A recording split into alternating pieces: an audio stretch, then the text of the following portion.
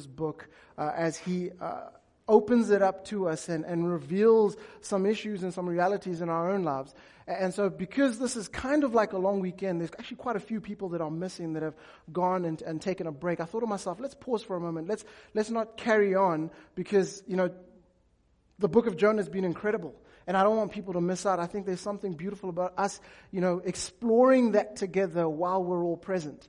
And so I thought, well, let me take a break this week and do something different, do something completely different, but somewhat linked to what we've been talking about this morning, this idea of freedom, okay? And so if you have your Bible or electronic device, you can meet me in Galatians chapter 5. Galatians chapter 5 is where we will be. We're only going to look at the first 5 verses, and what I'm going to do is I'll read it to us, and then I'll pray for us. I'm going to pray for you. I ask that you would pray for me, and then we'll get to work. Is that okay?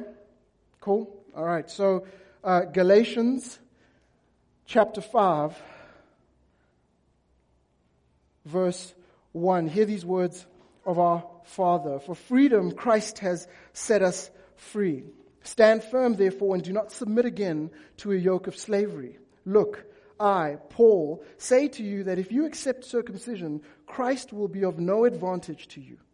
I testify again to every man who accepts circumcision that he is obligated to keep the whole law. You are severed from Christ. You who would be justified by the law, you have fallen away from grace. For through the Spirit, by faith, we ourselves eagerly wait for the hope of righteousness. Let's pray. Father, we thank you for your word. We thank you that it's true, that it's still relevant for us today.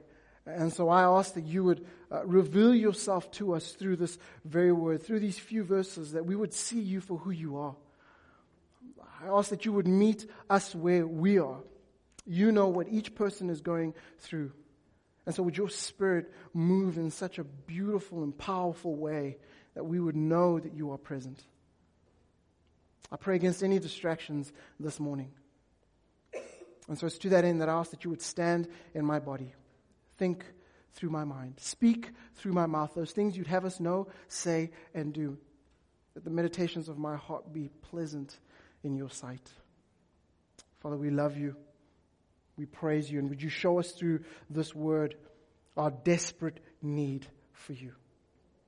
In Jesus' beautiful, beautiful, beautiful name. Amen. Amen. August 28, 1963. Martin Luther King stands in Washington, D.C. and gives one of the most powerful speeches ever given. This speech is actually included in the many speeches that people would say have gone to change the world. I know many of you are going, well, I know that speech. I know that speech. It's the I have a dream.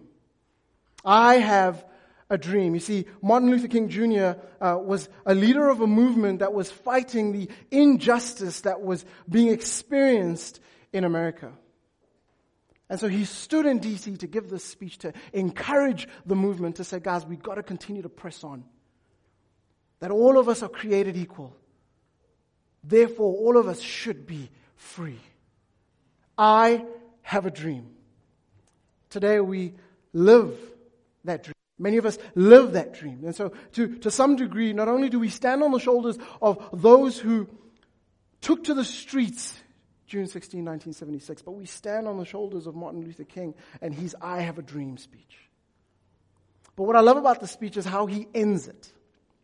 He ends the I have a dream speech with these words: free at last, free at last.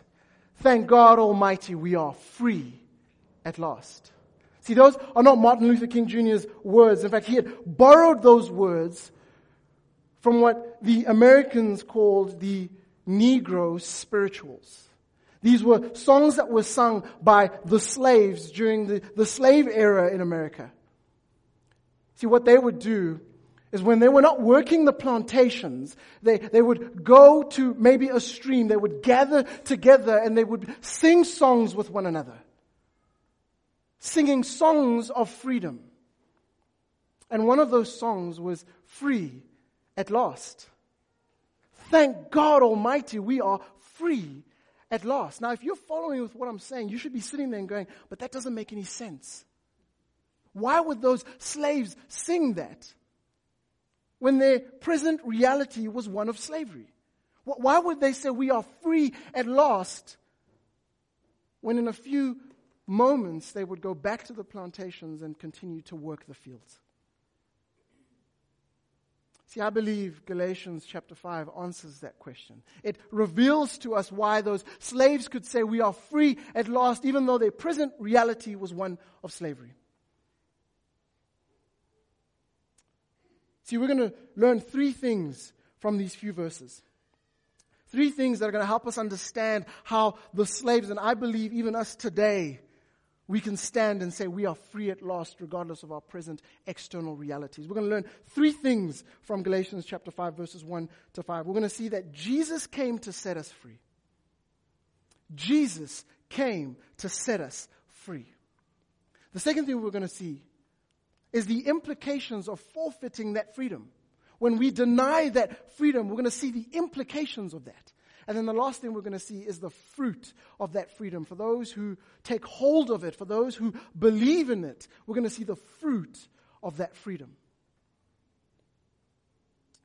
And so the first thing, Jesus came to set us free. We see that in the first verse. For freedom, Christ has set us free. Jesus came to set us free. His very purpose for coming here to earth, leaving heaven, was so that he might set us free. He starts his ministry by communicating this very truth in Luke chapter 4, verse 16 to 18. It says, he came to Nazareth, where he had been brought up, and as was his custom, he went to the synagogue on the Sabbath day, and he stood up to read. And the scroll of the prophet Isaiah was given to him. He unrolled the scroll and found the place where it was written, hear these words, the Spirit of the Lord is upon me, because he has anointed me to proclaim good news to the poor. He has sent me to proclaim liberty to the captives and recovering of sight to the blind, to set at liberty those who are oppressed, to proclaim the year of the Lord's favor. Jesus came to liberate us. He came to set us free. You see, what was confusing to the Jews back then is they were waiting for a Messiah. They were waiting for a Savior. But they were waiting for someone to roll into town on a horse, sword in hand, ready to destroy. You see, they thought that their Messiah was coming to liberate them from their slavery from the Roman Empire. External freedom. I'm not saying that that's not important. But don't miss the big picture. See, what Jesus is saying, listen, you are enslaved to something far worse than the Romans. You are enslaved to something far worse. It's what we call sin. Sin wants to take us captive. It wants to hold us spiritually and lead us to death. And so it was necessary for God to say, hold on, I need to send someone who can live the perfect life that you and I cannot live. And because he lived the perfect life that we could not live, in fact, it was demanded of us, but we could not live it, it allowed a perfect death. See, Jesus died on the cross. And that death was so that we might have freedom. He came to set us free. Revelation chapter 1 verse 5 says, to him who loves us and has freed us from our sins by his blood. It's talking about Jesus. By his blood. His body was broken. Blood was shed so that we might gain freedom. And so because of this reality, Paul says, stand firm, therefore, and do not submit again to a yoke of slavery. Stand firm and do not submit again to a yoke of slavery. Now, if you're a city slicker like myself, you would read that and go, well, why is Paul talking about eggs? like the yoke. Like this makes no sense at all. But if you go deeper, you realize that this yoke that he's talking about, if you're a farmer, then you would understand what he's talking about. It would make sense to you. See, I had no idea. I didn't even know what a yoke was. Didn't understand what a yoke was the purpose of it. And so let me educate some of you. Some of you city slickers. I actually have a picture of what a yoke is. See that wooden piece with the metal running through it? That's a yoke, and its purpose is to bind the cows so that they might work the fields. It's to control them. To control them. That's the language that Paul is using. He's saying, listen, because Christ has come to set you free, stand firm, therefore, and do not submit again to a yoke of slavery. Don't put yourself in there like those cows. See, when the West came to Africa to take slaves, they would put them in a yoke. They would tie them together in a yoke, load them on the ships, take them across the ocean, dump them on American soil, and begin to sell them to whoever wanted men, women, and children to work the fields. One historian says this: they would remove the yokes from the slaves, but to remind them that they are still slaves, that they are no better than the animals on the fields, they would always make sure that they can see the cows with the yokes on. And they would remember that, hey, we were like that. Just to remind them that you're just a slave. That's all that you are. That's the language that Paul uses. He says, guys, once upon a time that was you. That you were a slave. That you had this yoke around you. That you were being controlled. And your destination was death. Martin Luther, the German reformer, says this: like oxen that toil in the yoke all day and in the evening are turned out to graze along the dusty road and at last are marked for slaughter when they no longer can draw the burden, so those who seek to be justified by the law. Let me give context to why Paul is saying this to the Galatians. See, Paul had started this church in Galatia. He had planted this church with the beautiful truth that Christ has come to set you free. That's all that you need. That's all that you need to believe in, is that Jesus has come to set me free. But what was happening is that you had these Judaizers, depending on where you went to school, determine how you pronounce it. They were making their way into the church and beginning to say, hey guys, listen, it's Jesus plus the law. That's what will save you. It's Jesus plus the law. And so all these people were being entangled in this false truth that, hold on, so we need to live by the law and Jesus, and only then will we be saved. Paul says, don't be entangled in that yoke again. Christ has come to set you free. He's not saying that the law is not important. It has a purpose. The purpose of the law is to show us that we cannot live perfect lives. It's like a mirror. The law should be a mirror. It's something that stands in front of you, and then you go, okay, this is what God calls me to, this is what God calls me to, and I fail time and time again. I cannot do this. I am in desperate need of a Savior. But what they were doing is they were coming in and going, no, listen. It's the law plus Jesus. That's what will save you. Do not be entangled to this yoke, to this bondage, to this slavery, because its only purpose is to lead you to the slaughterhouse. Just like those cattle. That they are to work the fields. And when they are of no use, their final destination is the slaughterhouse. That's what sin wants to do. it will work you. It will work you. When you want to be accepted and when you pursue all these things hoping that they will give you life. When you think that your final destination is education, if I get that degree, if I get that PhD, then I'll have life. Sin will drive you. It'll work you. And when it's done with you, it'll leave you for dead. It's hard work living this pretending everything is okay. I got to make sure that, that they look to me and like, no, he's got his act together. It's tiring.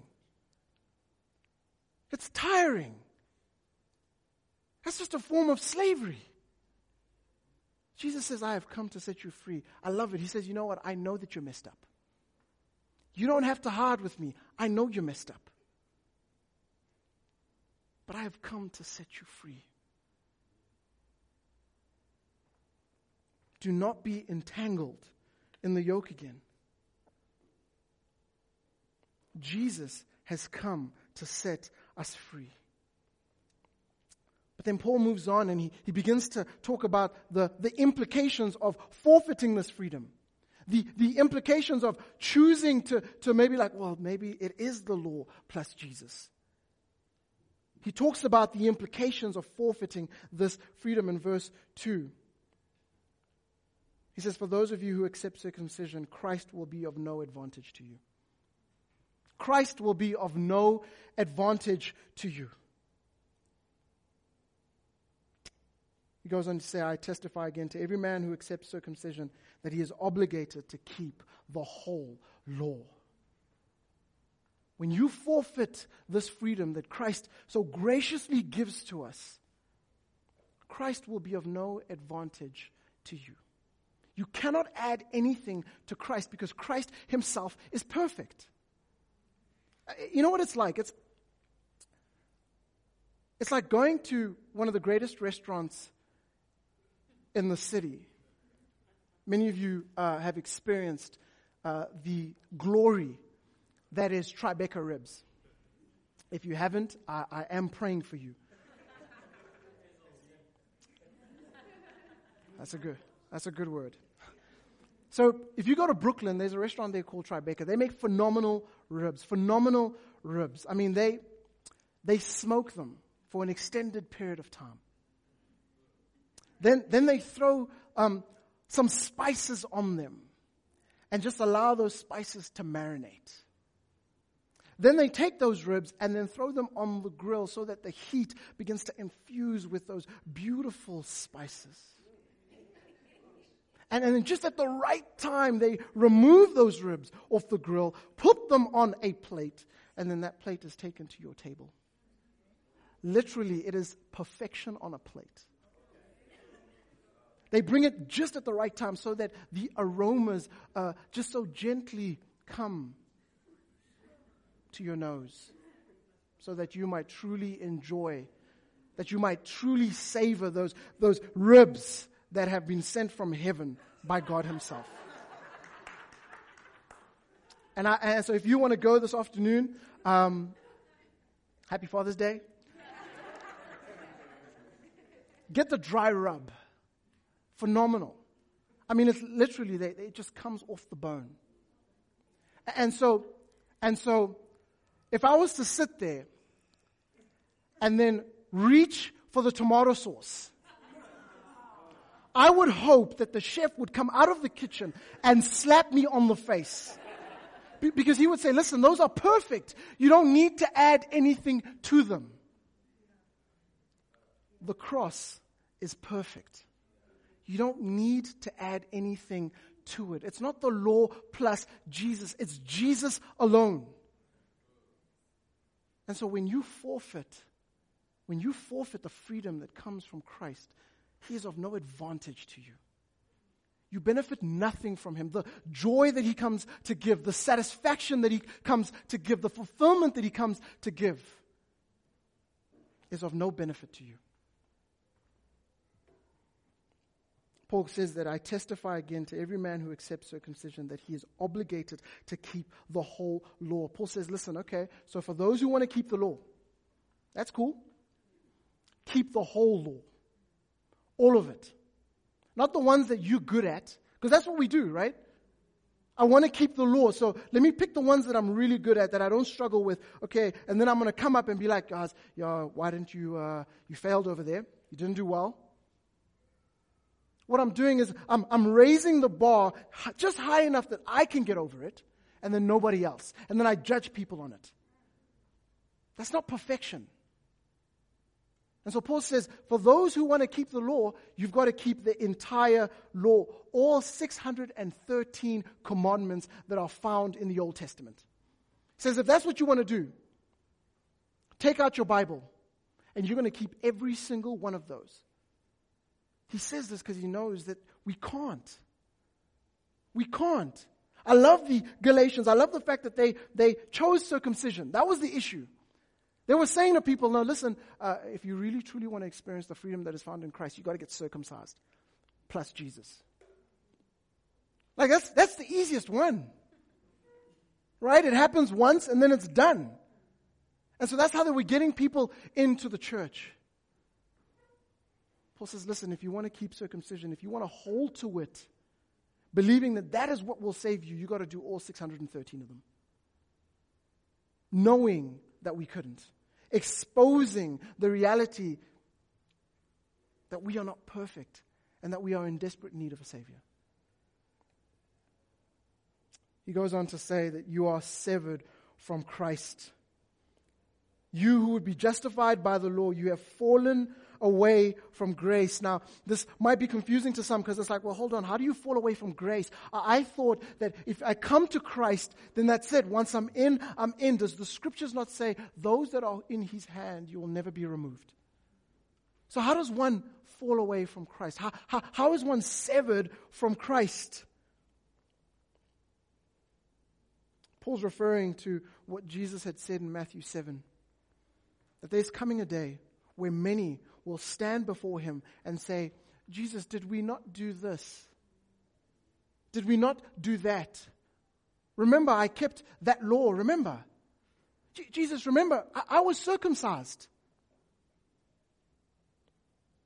And Jesus will say to them, depart from me. I have no idea who you are. They have fallen from grace. They were never in the first place. They were never in the first place. Because they were holding on to the law, believing that that's what will save me. Jesus is saying, is that you never came into the party.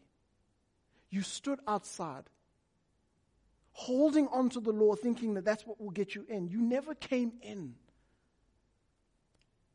Because our works will never be good enough. They will never be good enough.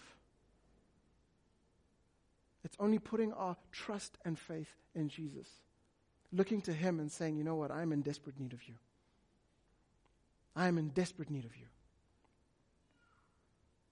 The law will never be enough. Now I know some might go, you know what, man, I don't even really know the law. So am I in danger of being this? See, let me contextualize it for 2016. For us, especially in our circles, the law can be, well, do you know that theological truth? Have you read that theology book? How well do you know systematic theology? That's what we will use. And so we'll say it's that textbook plus Jesus. Us who call ourselves Reformed will look to the theologians of the past, to the works that they did, their writings, and we'll go, it's that plus Jesus. How do you not know? How do you not know that individuals work? And we say it with such intensity, not realizing that what we might be communicating to people, it's that plus Jesus is what will save you. That's what will give you true freedom, is if you know the 5 points of Calvin. If you're sitting here and you're going, I have no idea who Calvin is, then you are in a great place. You don't have to worry about that. But it is good stuff. It really is good stuff. But I believe if John Calvin was standing here today, he would say, but it's not me plus Jesus, because I didn't die for any of you. Jesus did. And it's only when we put our trust and faith in Him do we experience the freedom that He has to offer.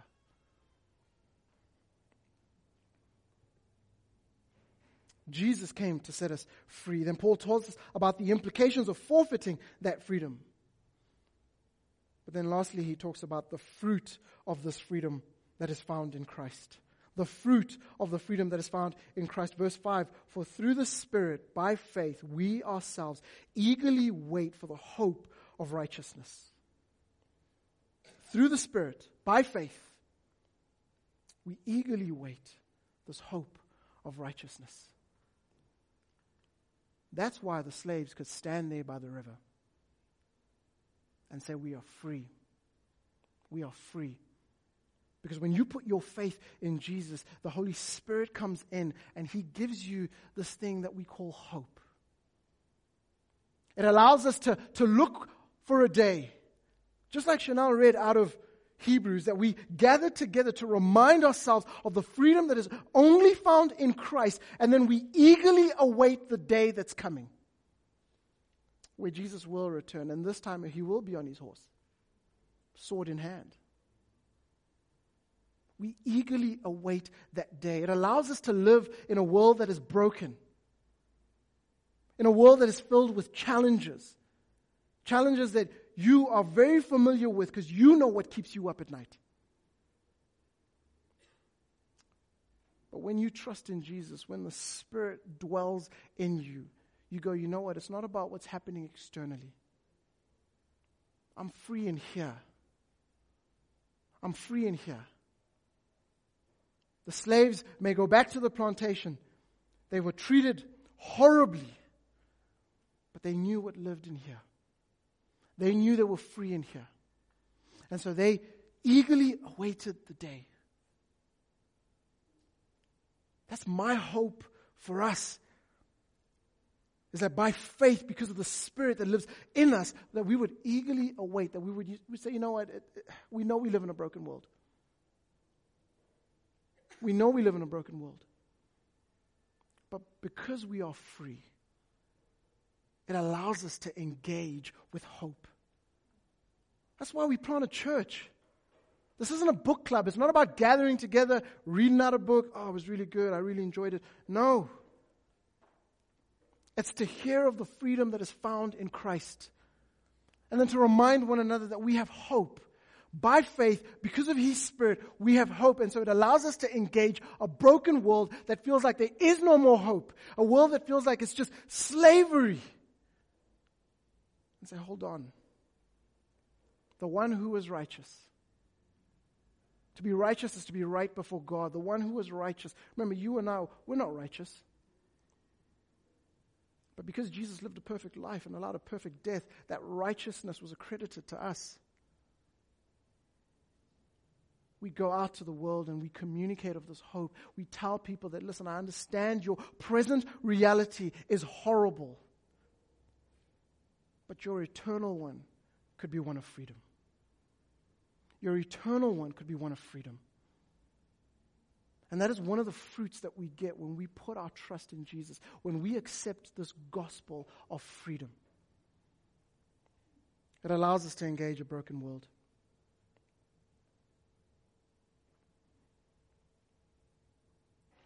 Martin Luther King, in his I Have a Dream speech, he ends it so beautifully by giving the movement hope. We're going to peel back a little bit. He ends it by giving them hope. He says you need to live in light of that hope. You need to live out of that hope. Because I know we're in a struggle at the moment. But the reason we're able to engage is because we are free internally because of what Christ has done on the cross. And so I'm going to close with Martin Luther King's words. But before I do that, I want to read John 8, verse 36. John 8, verse 36. For some who might be sitting here and wondering, like, can I gain this freedom? When do I gain this freedom? How do I gain this freedom? Jesus says it here. So if the Son sets you free, you will be free indeed. It's that simple. If the Son sets you free, you will be free indeed. Many of us may not feel that way. We may feel that we're enslaved to relationships. We're enslaved to our work. Slaves to the fact that maybe we've got to live this perfect life.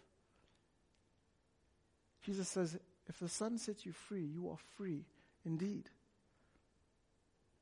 Now live out of that freedom. The hope that you've been given, live out of that freedom. It allows us to stand with the slaves. It allows us to stand with Martin Luther King Jr.'s movement. It allows us to stand with those who've gone before us, even right here in this very nation. Many who probably died and didn't get to see what we experience today externally. But were willing to push through because of the freedom that they had been given in here.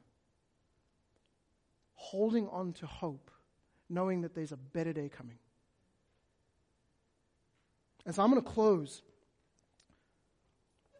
with Martin Luther King Jr.'s speech. And I've changed it a little bit just to contextualize it for our context.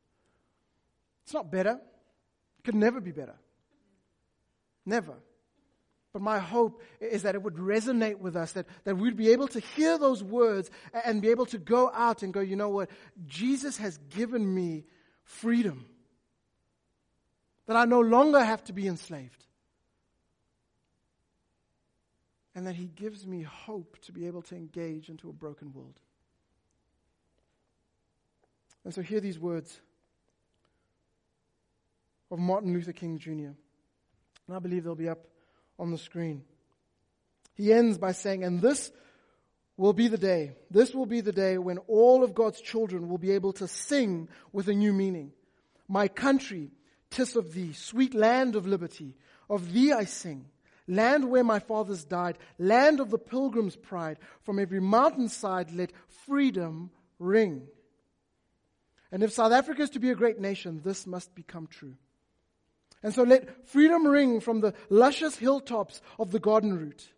Let freedom ring from the mighty mountains of the Drakensberg. Let freedom ring from the elegant estates of the Cape Winelands. Let freedom ring from the low-felt areas of Mpumalanga. Let freedom ring from the spectacular variety of wildflowers of Namaqualand. But not only that. Let freedom ring from the concrete jungle of Johannesburg. Let freedom ring from the roses of Bloemfontein. Hear this. Let freedom ring from the hidden diversity of Pretoria. The city is rich.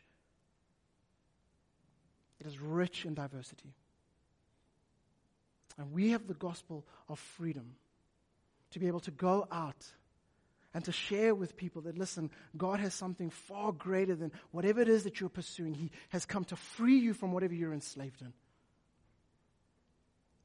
Let freedom ring from the hidden diversity of Pretoria. From every mountainside, let freedom ring. And when this happens, and when we allow freedom to ring, when we let it ring from every village and every township, from every province and every city, we will be able to speed up that day when all of God's children, blacks, whites, Indians, coloreds, Jews, Gentiles, Reformed and Charismatics, will be able to join hands and sing in the words of the old Negro spiritual. Free at last. Free at last. Thank God Almighty, we are free at last. And so as we celebrate Father's Day, I want you to know that the greatest gift that your Heavenly Father could give you was His Son, Jesus. The grace given to us so that we might have freedom. Despite our present external realities, our Father has given us His Son. And in Him we experience true freedom. And as that happens, it allows us to go out with hope to give to a broken world. Let freedom ring. Let's pray. And so, Father, as we close, and as the band comes up, we would prepare our hearts to sing of this grace that you so lavishly give to us. May we pause for a moment and just reflect. Have we truly experienced this freedom that is found in Christ? And if we haven't, there's an opportunity for us to come. It's simple. It's the way Jesus said it would be, is that if the Son sets you free, that you are free indeed.